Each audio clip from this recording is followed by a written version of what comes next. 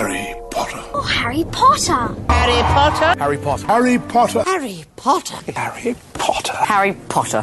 Harry Potter. Harry Potter. Harry Potter. Harry Potter. Harry Potter. Harry Potter. Harry Potter. Harry Potter. Harry Potter. And the Half Drunk Podcast.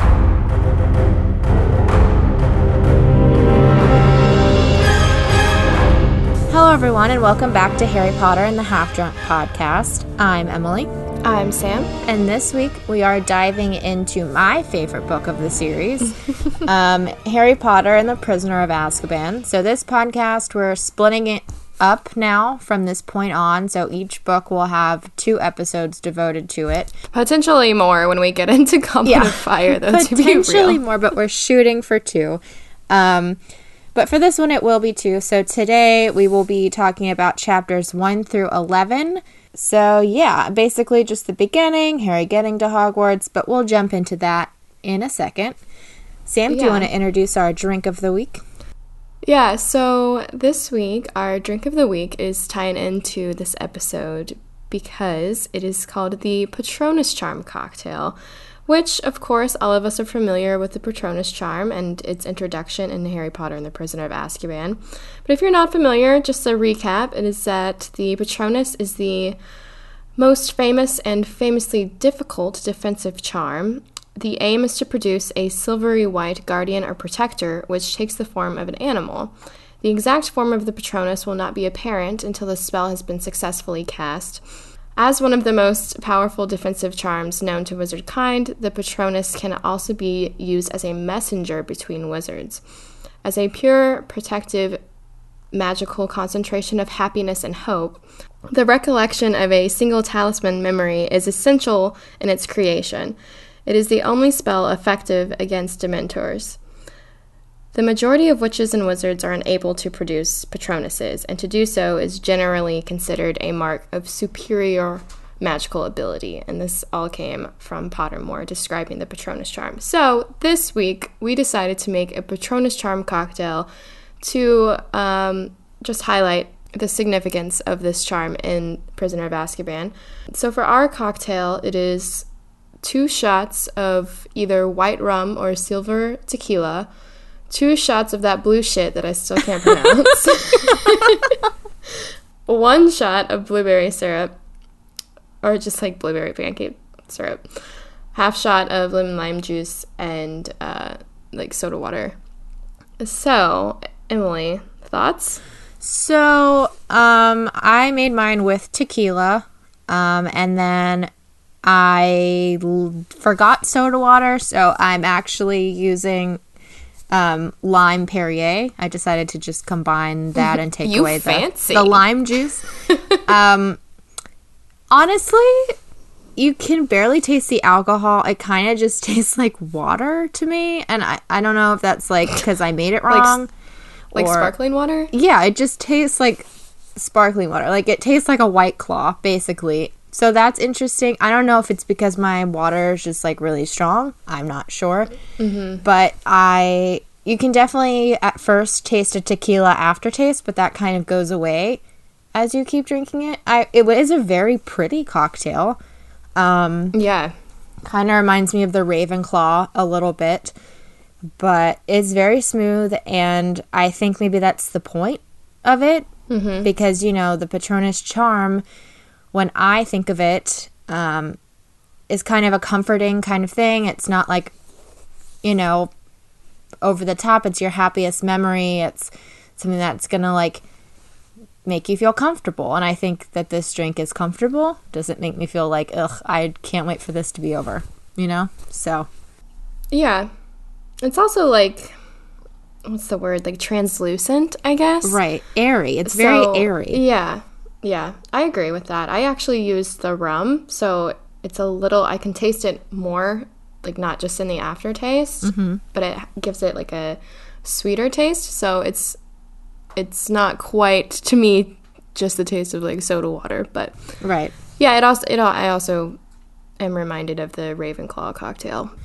Yeah, but that might just be because of this blue shit in it. It's a little less, I would say, tonic-y as that one, because like a tonic, like a gin and tonic or a vodka tonic has a very like distinct taste. This is a little different. Yeah, it's more airy, like we said. Goes down very easy, so just beware. And then bottoms up. Yeah, my concoction, I split it between 2 glasses, so this definitely makes enough for you and someone else to drink, which I think is kind of fun. So yeah, to let us know what you think. Make it with your friends, and then listen to this podcast. Okay, so moving right along, because we probably have a lot to get to. Right. Let's do a quick round of Shag, Marry, Kill with a few of the first characters that we meet. Oh, Sam put these together, so I think she just likes to, like, make me want to throw up. I want to make it interesting. It's clearly. So, Emily, Shag, Marry, Kill. Vernon Dursley, Aunt Marge, or Stan Shunpike. Oh my god. So basically, like, 2 of the worst people and a Death Eater. Like, who, like, isn't a Death Eater, but is a Death Eater. And also... Okay, but Stan Shunpike and Prisoner of Azkaban, pre-Death Eater phase. Also, okay, so I read most of this, obviously, when I was moving in the car. And Karn was like, read it out loud. So I did. And did you do Stan's accent? I couldn't read his parts. His Cockney accent. It was so, like, I was like, I'm just going to read this in, like, regular English, and, like, I can't do it, because I... What's regular English? American. I don't know. I just couldn't do, like, the dialect or whatever, so I just, like, Can I just didn't hear even it? try. Will you just read a page No! in your regular English accent? My regular English? No. Yeah, sure. Let me find it. Okay, well, answer it first, and we'll get into it. Okay. Yeah, once we get into it, I'll read one of Stan's lines. But not in his accent, because I can't. We'll have a Stan read off. Shag, Marry, Kill. I would... Oh my god, I'm going to puke everywhere. I would shag Vernon, I guess. Marry Stan and kill Aunt Marge. I don't know. I hate Aunt Marge. I think she's like one of the most... she's up there with Umbridge. Like, she's just disgusting. And, like, her whole personality... It's because of her personality. I mean, clearly she's not, like, made out to be an attractive person. But also just her personality, like, makes me want to vomit. So... I think we should do a top 10 worst characters episode. We should. And, like, honestly, she's, like, my number 3. So... You know. Oh, yeah. What about you? You know, I put this together, but I didn't really think it through. Yeah. There's no good answer, but I think that I would shag Stan, marry Vernon, and kill Aunt Marge. I mean, yeah. I mean, at least Vernon has a stable job, you know? Yeah. I mean, he doesn't seem like he's, like, bad to Petunia. He's really just abusive to Harry. Right. And, I mean, I highly doubt that they're fucking on a regular basis, so... Oh my god. I don't even want to think about that. Alrighty. So I hope that scarred all of you as much as it scarred me. I'll pick next week. Yeah. So I guess we should just move on into our poll results, which aren't poll results because we had a question of the week again. So the question of the week was, what is your favorite part of Harry Potter and the Prisoner of Azkaban? So personally, for me, there are so many great parts. I think my favorite part is, like, the development of Harry, Ron, and Hermione's friendship, because I think at this point in the book, they're really, like, blossoming into young adults. And their relationships are changing, and I think that's awesome. Also, Lupin. And then, of course, Sirius at the end, Harry learning his father's backstory, the twins, just all of it. Yeah. This whole book, rereading it, I was like, yeah, this is still my favorite. Like, love it.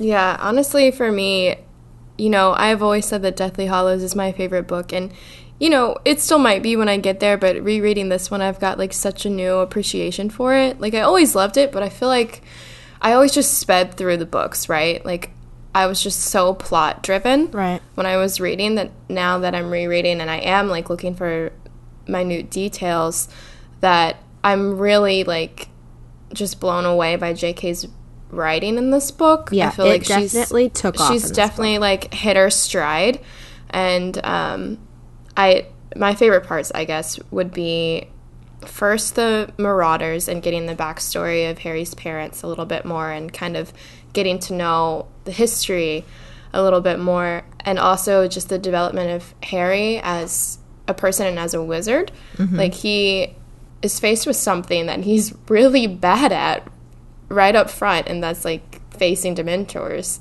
Right. And I think one of my favorite moments in the book, which I don't know if we're going to get into it in this one, because it's during the Quidditch match where he actually produces a Patronus for the first time, and he like just does it without thinking. And I think that's probably my favorite moment, aside from Sirius giving him that one shining ray of hope of like coming to live with him once all that was done. Cool. So let's hear from you guys. So on Facebook, I'll just shout out a few of these. Actually, I'll read as many as I can, because we also have a lot on Instagram. And we got time. We're splitting this into two, you know. So, okay. So, meeting Sirius. Happiness can be found even in the darkest of times if one only remembers to turn on the light. Yes. The fact that there's no Voldemort but sets up a support network for Harry, Lupin, Sirius for the rest of the series. That's one huge reason I love this book, too. Sirius Black is my favorite part. Some of the fan fiction I've written is my evidence. Please send us your fan fiction. I want to read that. Yes. Then you should have died. Died rather than betray your friends, as we would have done for you. This is where I wish J.K. would have just let Sirius go all Frank Castle on Peter Pettigrew. That would be hilarious. Also, that is one of the best quotes, I think, of the whole series. Everything, yes. Epic Quidditch Cup comeback. Harry having the feeling of a real family. Discovering the truth about him, Sirius, James, Lupin, and Pettigrew. The scene which is illustrated, which is referring to the picture we posted with us, which is Sirius flying away on Buckbeak. When Snape takes the Marauder's map from Harry and tries to find out what it's about and then insults him. Yes, hilarious. And in the movie, when we review that, Alan Rickman just does a phenomenal job with that whole scene, I think. The Marauder, and on Instagram now, the Marauders, when Hermione takes all the classes, falls asleep because she's so tired and doesn't explain to anyone. When Malfoy gets his stupid effing face. When Malfoy gets kicked in his stupid effing face by my boy Buckbeak. When Harry casts his first ever Patronus during the Quidditch match. When Sirius talks to Harry after the Shrieking Shack about coming to live with him. Buckbeak. Harry casting his full Patronus by the lake. Everything related to Lupin, an acceptable answer, LOL. Yes, it is. The backstory of the Marauders. First time Harry enters Remus's office. The backstory of Remus and Sirius. You know. So basically, everyone loves it for the same reasons we do. I also really like it because I think this is the first time Harry really stands up for himself with the Dursleys, which I guess we'll get into now. Yeah. So Harry is the sassiest character in this series, hands down. And in this book, he really comes into that sass. He was listening to some like Blink 182 before Aunt Marge came over. He was just all angst. There's like a quote I love. It's later. It's when they're in divination, and he like blurts something out. I'll have to get to it when we get to that chapter. And he's like, it even shocked himself. This boy is becoming so sassy that he's literally shocking himself with his comments. He's just not giving a fuck anymore. He really doesn't give a fuck in this book. All right, so let's dive right in with chapter 1, Owlpost. All right, my first note is on page 8. Do you have anything before that you would like to talk about? I like that Ron called him. I think that's funny. I had forgotten about that part because it had been a while since I've read these books again. And I had forgotten about that part. And I was like cracking up, like just like picturing Uncle Vernon like freaking out and Ron just like screaming at him. Yeah. It was just really funny. Yeah, that part was really funny.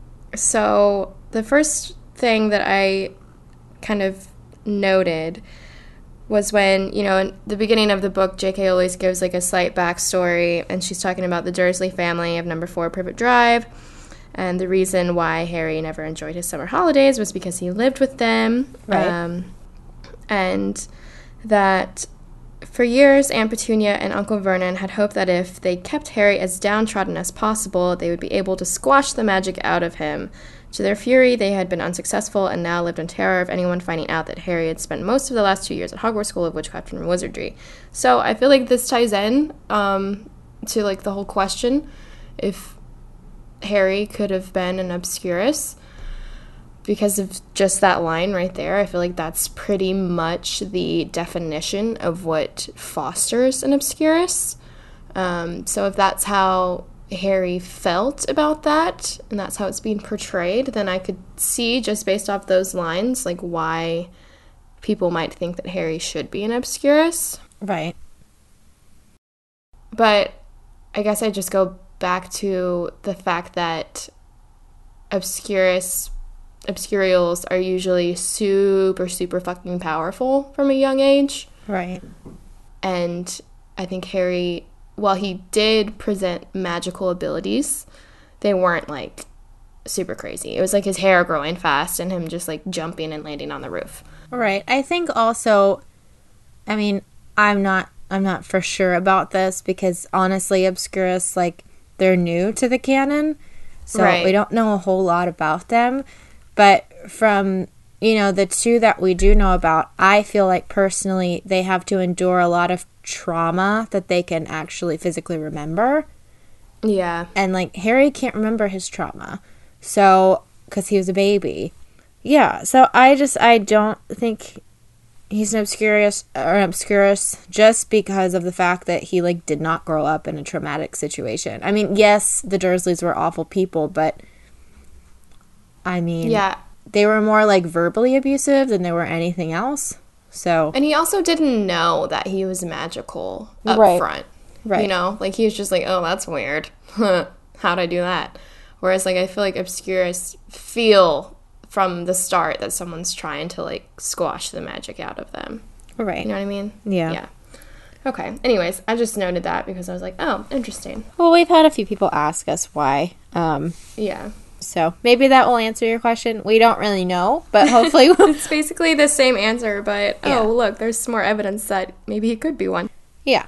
So the next thing for me, and stop me if I'm going too far, but it's on page 12, and it's when Harry has, I guess, gotten a package from Errol, and it has a Daily Prophet clipping of Ron's family in Egypt, and he sees Scabbers in the picture. It's on Ron's shoulder, and his arm's around Ginny, and he's got Scabbers on his shoulder. I'm just like, that lucky little rat gets to go to Egypt, and, first of all, this is the first mention of Scabbers in this book, which is, like, the first Easter egg that we get of him, because he plays a huge role throughout the course of this entire book. Like, he's mentioned so many times, and so much attention is brought to him, and this is just the first time. But also, I just got pissed that Peter Pettigrew got a free trip to Egypt.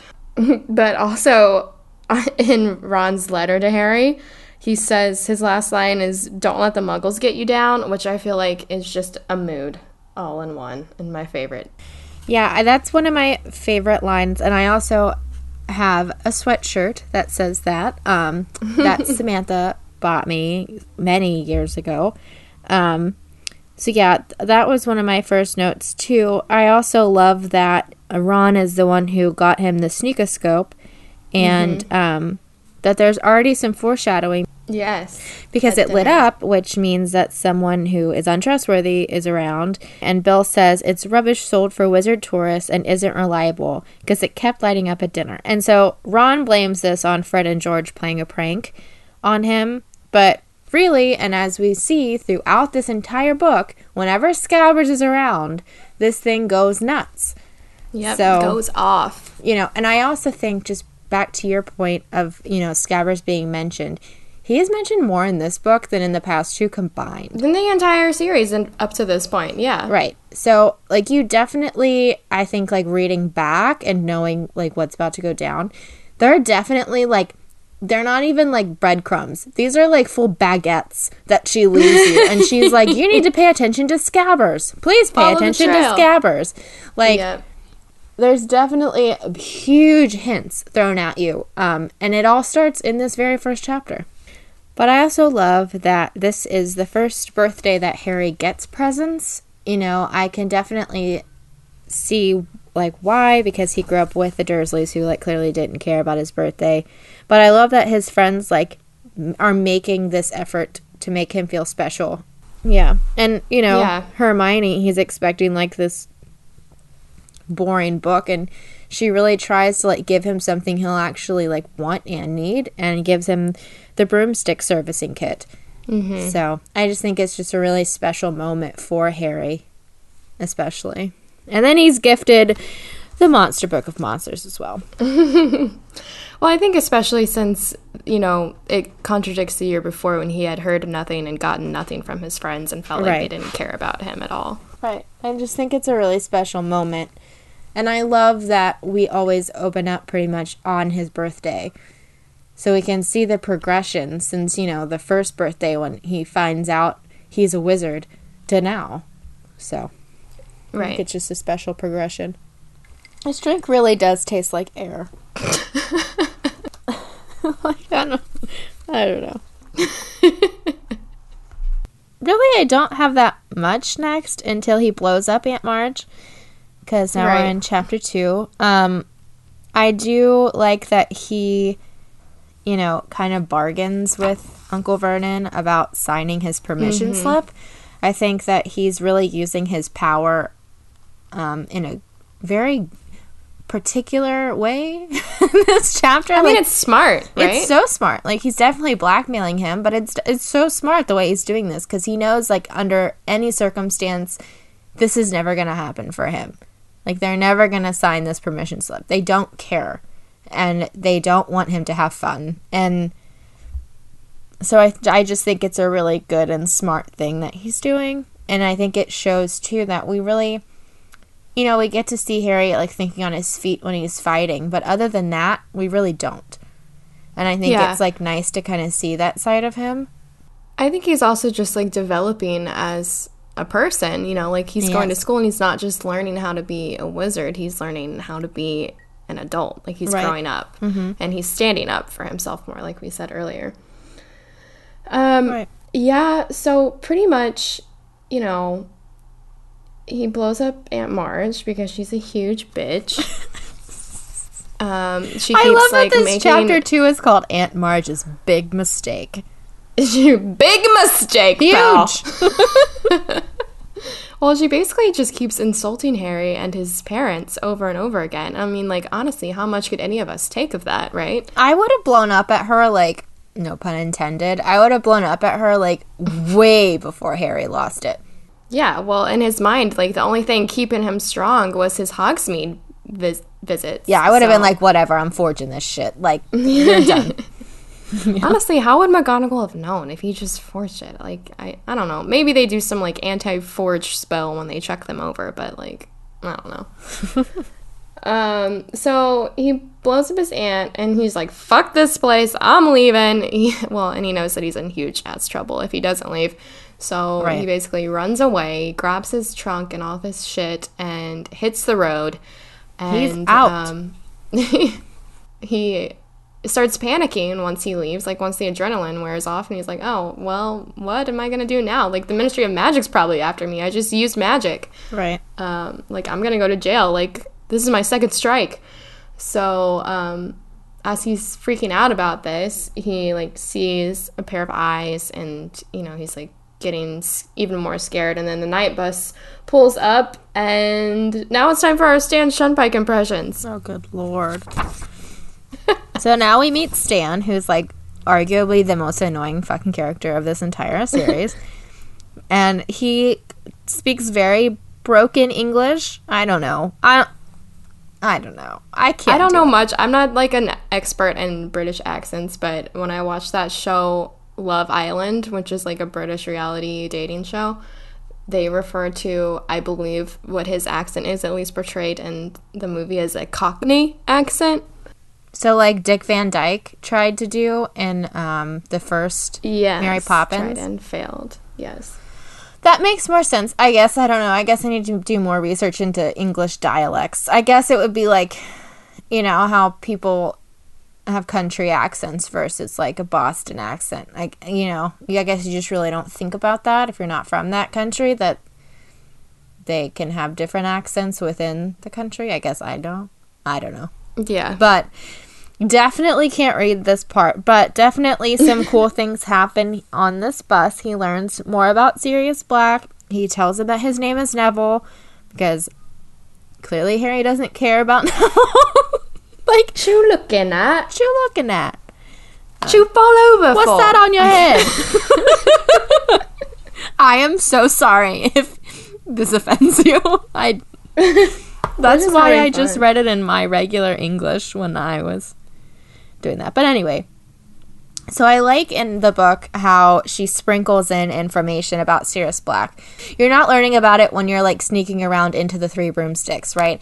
You're learning about it throughout the series. And the first time, you know, we really learn about it is on the night bus. And he really gets to hear like a bunch of people's perspectives on this, which I think is really important because he kind of gets to draw his own conclusions a little bit. Yeah. But anyway, he reads about Black being at large, and then Stan basically says he's scary looking, isn't he? But in his own voice.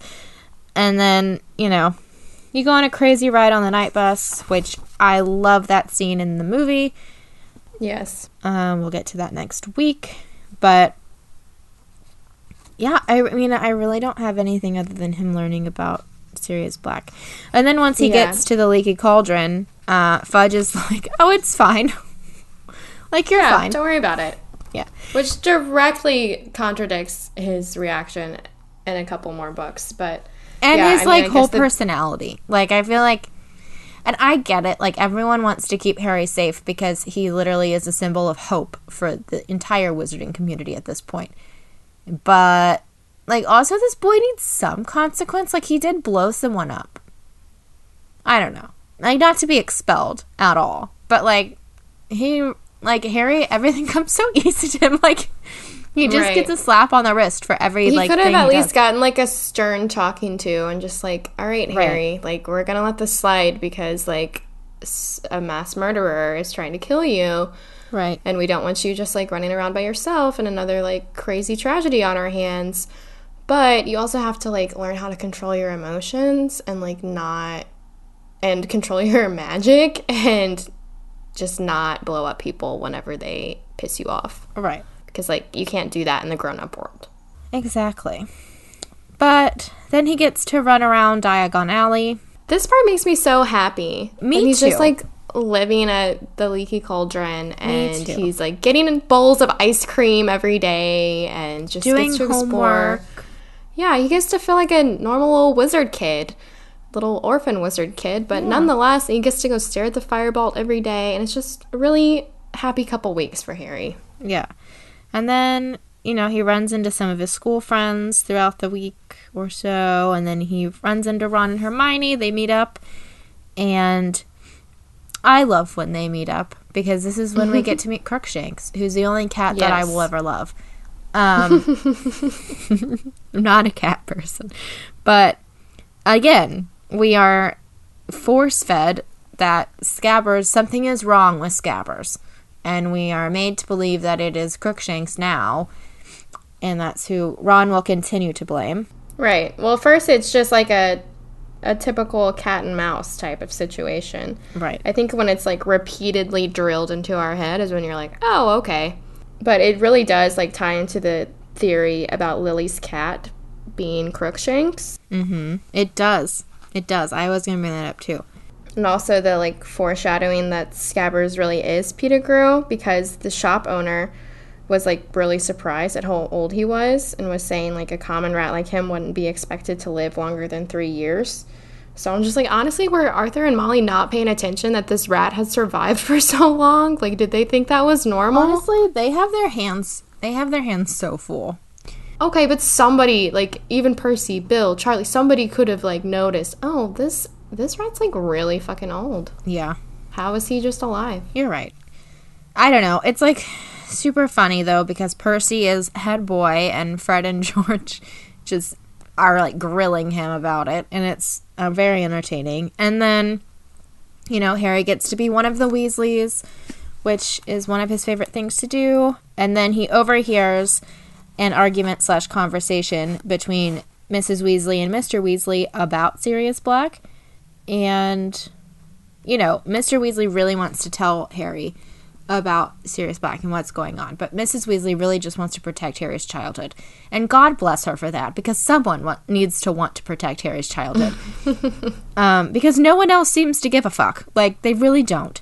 So, you know, fast forward, they're getting on the train, whatever. And then before they do, Mr. Weasley does pull him aside and tell him a bit about Sirius Black, even though he's already heard the conversation, and he almost misses the train, but Ron pulls him on the train, and then we meet Lupin. Yeah, and the Dementors for the first time, really, is, like, the big part of that, when the Dementors come in the train, and they're searching for Sirius Black, and basically they attack Harry, and Harry has his first, like, reaction to the Dementors, which he didn't know until he woke up that he was the only one that they affected that way. But, you know, even after his reaction to the Dementors, I think what made it worse was that he had to deal with Malfoy making fun of him about it. Fucking Malfoy. And Malfoy asked Harry if what Neville says is true about Harry fainting on the train. I'm like, that doesn't seem like a very Neville Longbottom thing to do, just going around telling everybody, especially Malfoy. I think he probably just overheard Neville. Neville was probably, like, super concerned and, like, was telling, like, Dean or Seamus or one of the Gryffindors. I'm gonna choose to believe that. I don't think it was, like, Neville going around being like, Harry fainted. I think, like... Did you hear what happened to Harry? I think he was just, like, genuinely concerned about his well-being. Yeah, because I just don't find Neville to be a malicious person. He wouldn't just, like, go running off and telling the biggest bully information just to be the one to have the information. That's not his personality, right? Like, so it's definitely just he was worried, and Malfoy jumped at the sound of Harry's name being mentioned and fainting in the same sentence. Then Professor McGonagall pulls Harry and Hermione aside and asks Harry if he's all right, and then gives Hermione the time turner, but we don't know that yet. She just pulls her aside to talk to her about the schedule. Just holds her back. Yeah, then they are welcomed by Dumbledore. They're told about Lupin, and then I have this quote pulled out to mention.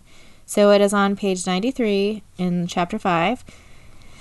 It says, "Look at Snape," Ron hissed in Harry's ear. Professor Snape, the potions master, was staring along the staff table at Professor Lupin. It was common knowledge that Snape wanted the Defense Against the Dark Arts job, but even Harry, who hated Snape, was startled at the expression twisting his thin, sallow face. It was beyond anger. It was loathing. Harry knew that expression all too well.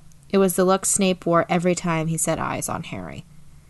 So this is our first kind of look into, clearly there's some history here between Snape and Lupin, or he just, like, really hates this guy. And also, I think it's interesting that he points out that that's the same look, that exact same look that Snape has when he looks at him. Because when he looks at him, he sees James. Right. So I think this is our first kind of peep into the history between the Marauders and Snape. Yeah, for sure. Well, and then Hagrid is announced to be professor. Whoop, whoop. Oh, yeah. Big moves. He's making big moves. What a glow up for Hagrid. Shout out to our Queer Eye post about Hagrid. Yes, we're gonna... Oh my god, yes. So much mountain man face right now. We got Gorgeous. asked to sort them, so this week we will be posting our decisions on their houses. So stay tuned for that. Oh, gosh. So then they're going to start up with their classes, and they get their new timetables, and Ron is, like, frowning at Hermione's timetable, and he's like, they've messed up your timetable. Look, they've got you down for about 10 subjects a day. There isn't enough time. She's like, I'll manage. I fixed it all with Professor McGonagall. And that's just, like, our first hint of, like, knowing how busy Hermione's going to be. And, like, no one's concerned about it besides pretty much Ron.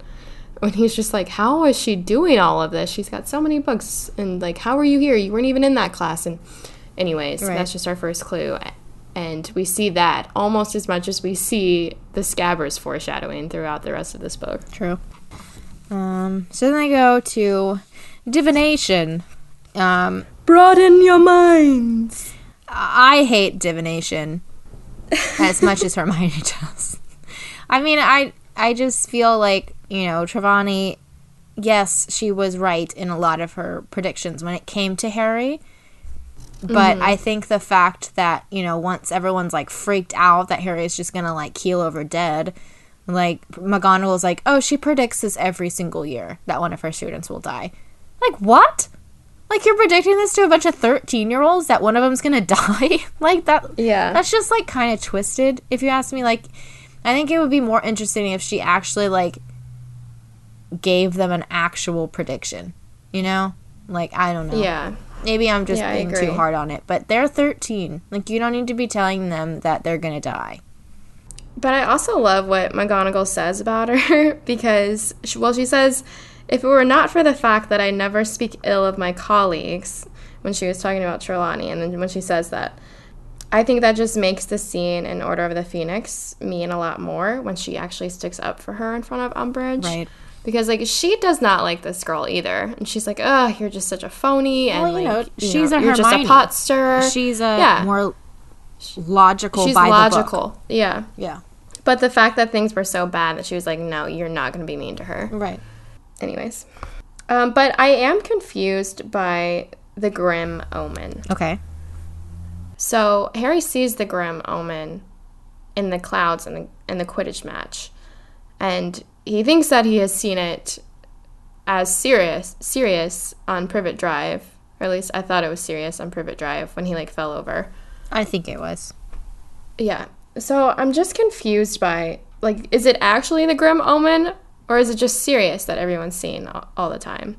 And if that's the case, like, how did Sirius, like, project his, like, face into the clouds as a dog? Like, I'm just confused by the whole concept of it in general, or if it actually is an omen, just like for Harry's death way later, but then he never sees the Grim Omen ever again after this book. Yeah, I think that on Privet Drive it definitely was Sirius, 100%. I think Sirius, after he got out of Azkaban, went straight there and kept an eye on Harry. That's what I think. Okay. I think in the clouds, I think that was his imagination. I think at this point he is, like, so kind of freaked out because she predicts this every year, but, like, I have shit happen to me every year, so, like, if it's gonna be right about anyone, it's gonna be me. And I think that maybe the Dementors also had something to do with it, with them coming. I'm not really sure. I do think that whenever he physically sees the Grim, it is Sirius. Okay. I don't know. It's just, like, very, because, you know, Ron talks about his Uncle Bilius that, saw a Grim and then died a week later. And, you know, are there Grims running around? Are there more Animagi? I don't know. Also, rounding back to Animagi, when they're in McGonagall's class, none of them are reacting to the fact that she's an Animagi. But that is also a breadcrumb that J.K. Rowling throws in there so that we understand what this means later in the book. Yeah, for sure.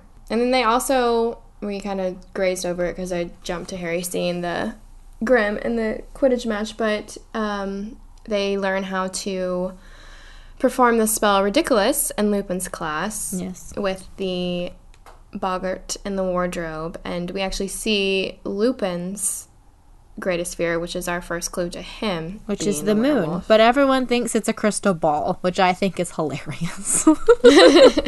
Yeah, and then Malfoy gets kicked by Buckbeak, but that happens before the boggarts. But it's important to mention because that's going to cause some trouble for Hagrid. But yeah, Malfoy, like, this is before, I guess, like, Harry kind of takes a break from, like, blaming everything on Malfoy in this book. Yeah, which is good. He needed that. So, like, that's kind of nice. But, like, He's such a little, like, twerp. Like, he gets what's coming to him. Like, can't stand him. I feel like Tom Felton made him more of an appealing character. But, like, in these books, he's just a jerk.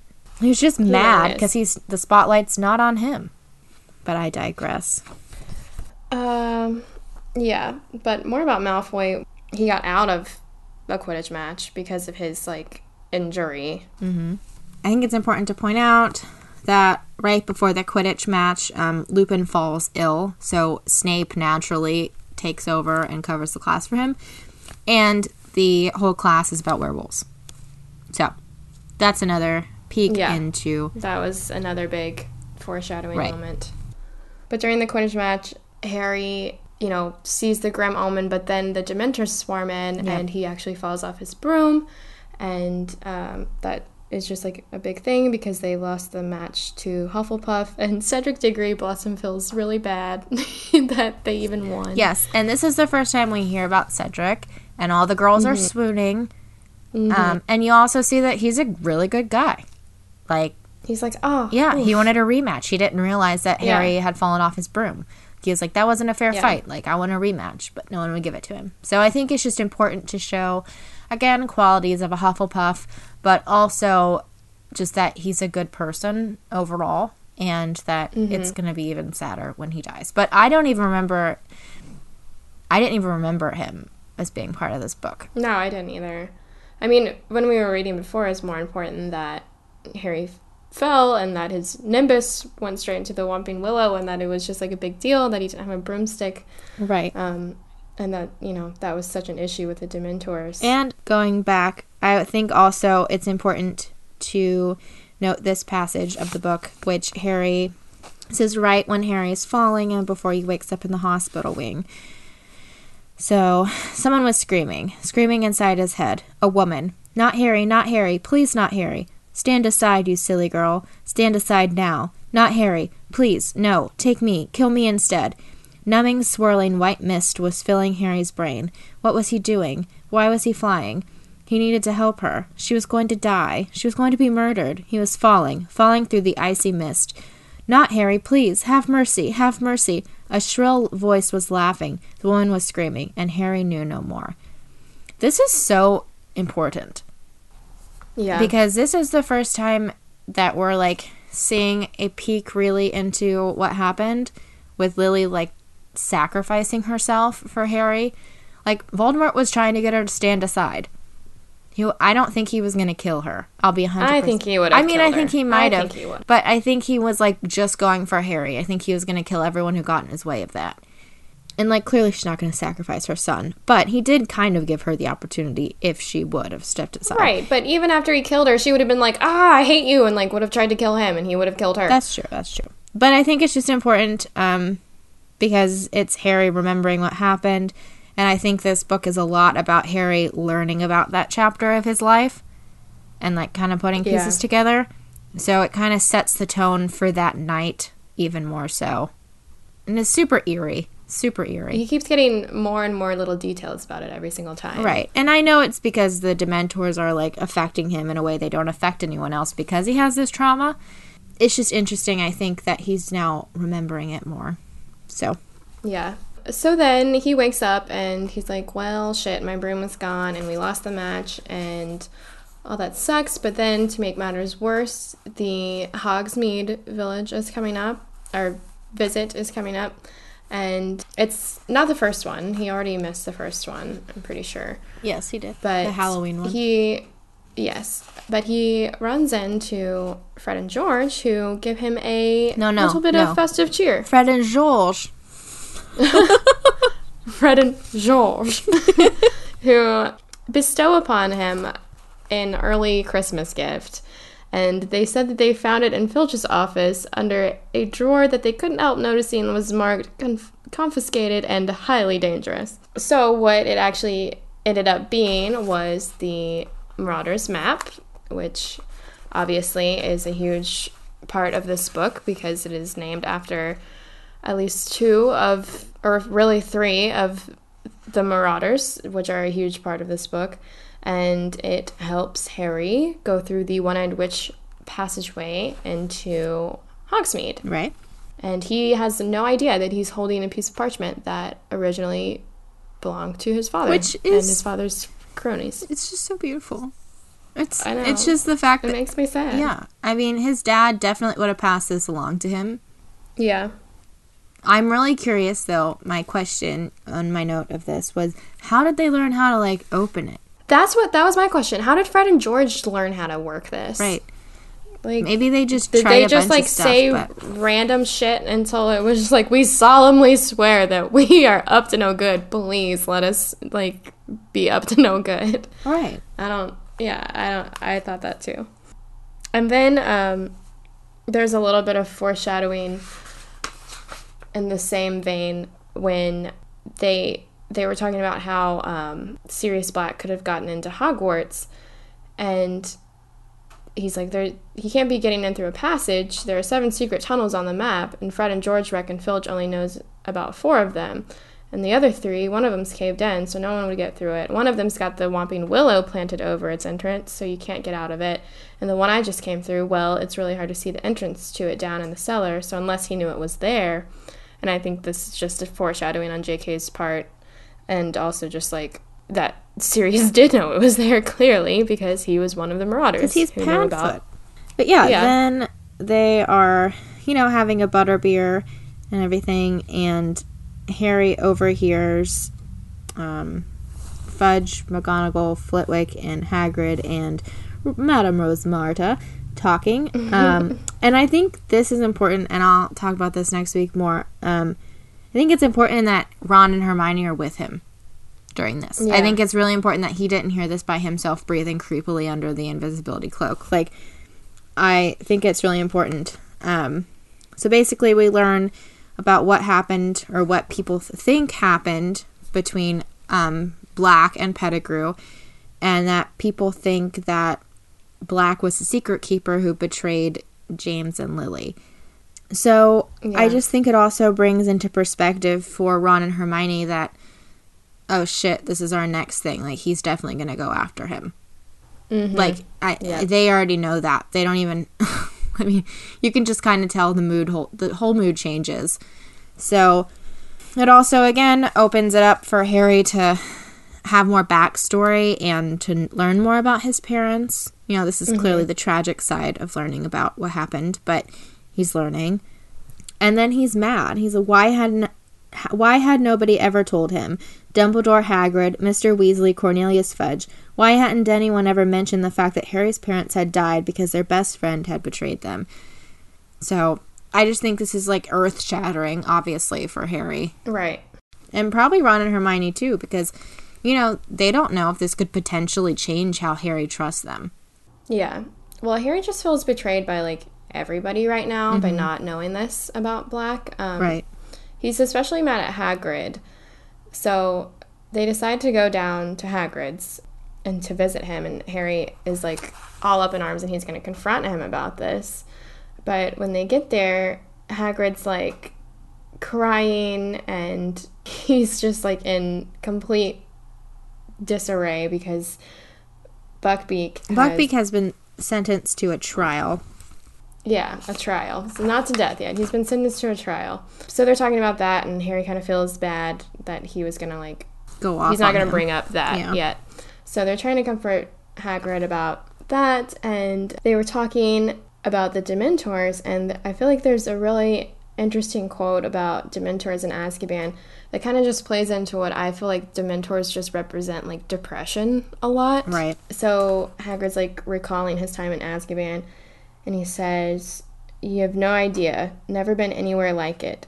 Thought I was going mad. Kept going over horrible stuff in me mind. The day I got expelled from Hogwarts. Day me dad died. Day I had to let Norbert go. His eyes filled with tears. Norbert was the baby dragon Hagrid had once won in a game of cards. You can't really remember who you are after a while, and you can't see the point of living at all. I used to hope I'd just die in me sleep. When they let me out, it was like being born again. Everything came flooding back. It was the best feeling in the world. Mind, the Dementors weren't keen on letting me go." So I feel like J.K. Rowling definitely knows what it feels like to be depressed. Right. And that came out with, like, showing how people felt when Dementors were around and, like, not physically being able to, like, recall the good things in life and, like, the reasons why. Like, it's not so bad, and all you can think about are the bad things over and over and over again. And they affect everyone differently, as depression affects everyone differently. And I think that's a really, huge and amazing thing that she picked up on. Was that, depression does affect every single person differently. It's going to look different in between me and Sam, or, like, any of you. And things just present themselves differently based on your past experiences. And I feel like that's probably a reason why, like, Sirius was able to, like, keep his mind in there. Is because he was already well acquainted with depression. Like, depression and, like, horrible living circumstances. And he just already had such a strong, like, mind and willpower. And he was so bright. And he, like, focused on just, like, being happy and cheerful and playing jokes on people when he was with his friends, that was probably just, like, what kept him... I think what kept him going when he was in Azkaban was just, like, revenge. Just kind of like Count of Monte Cristo, Like, I don't know if anyone's ever read that book, but it's a great book. You should read it. But what keeps that guy going when he's in prison for something he didn't do, it was just, like, revenge. Like, I will, like, best these people and I will prove that I'm innocent, or at least, like, get back at them. That's, like, a total tangent, so I digress. But yeah, so I think that's very interesting. I think that is part of J.K. Rowling's genius, is that she knows how to write their effect for different characters differently. So then fast forward, it's Christmas. Usual Christmas so far for Harry and Ron, getting presents from Mrs. Weasley. But then Harry gets a firebolt. And it's not given to him at the end with a feather, as it is in the movie. It's given to him in secret. There's a whole thing with the sneakoscope again. And then there's the feast. Which is just some Hogwarts professors. And Sybil Trelawney actually makes an entrance, which they weren't expecting her to come to the feast. Right. And that's where we get the quote when Dumbledore's like, "Hey, sit down, Sybil." And she says, well, she's going to, and then she stops suddenly, and she's like, "I dare not, headmaster. If I join the table, we shall be 13. Nothing could be more unlucky. Never forget that when 13 dine together, the first to rise will be the first to die." And then McGonagall says, "We'll risk it." Yeah, we'll be fine. But then Dumbledore is the first to stand, and the first to die of that table. Yes. And then Hermione goes to McGonagall, expresses her concern about this firebolt that Harry has gotten. And we will leave you with this. "What did you go running to McGonagall for?" Hermione threw her book aside. She was still pink in the face, but stood up and faced Ron defiantly. "Because I thought, and Professor McGonagall agrees with me, that broom was probably sent to Harry by Sirius Black."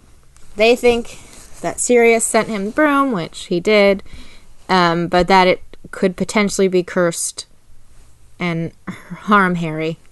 So, yeah. That is the first half of The Prisoner of Azkaban. Oof, I am so glad we made this 2 episodes. Yes. Could you even imagine? It'd be like a 3-hour podcast if we did it. Right. All right. So, yeah, we hope you enjoyed that. Next week, we will be watching the first half of the Prisoner of Azkaban movie and try to stop it at roughly the same point. And, yeah, and then in a few weeks, we will pick up with the second half. So, yeah. We hope you enjoy. Yeah. Just remember to follow us at HP Half Drunk on Instagram and Twitter, and at Harry Potter and the Half Drunk Podcast on Facebook.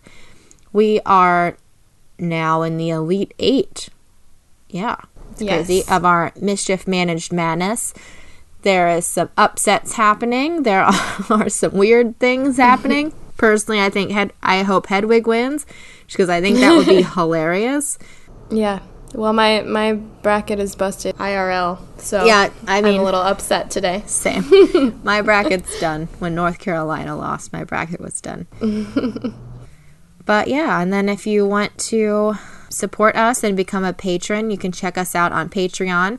We will be recording this week a bonus episode that we were given the idea for by one of our patrons. So if you want to hear that. Yeah, I'm super excited for that. Yes, it it's going to be a good one. So we'll hopefully have that too by next weekend. But yeah, so thank you for listening, and we'll talk to you next week. Have a good week. Mischief managed.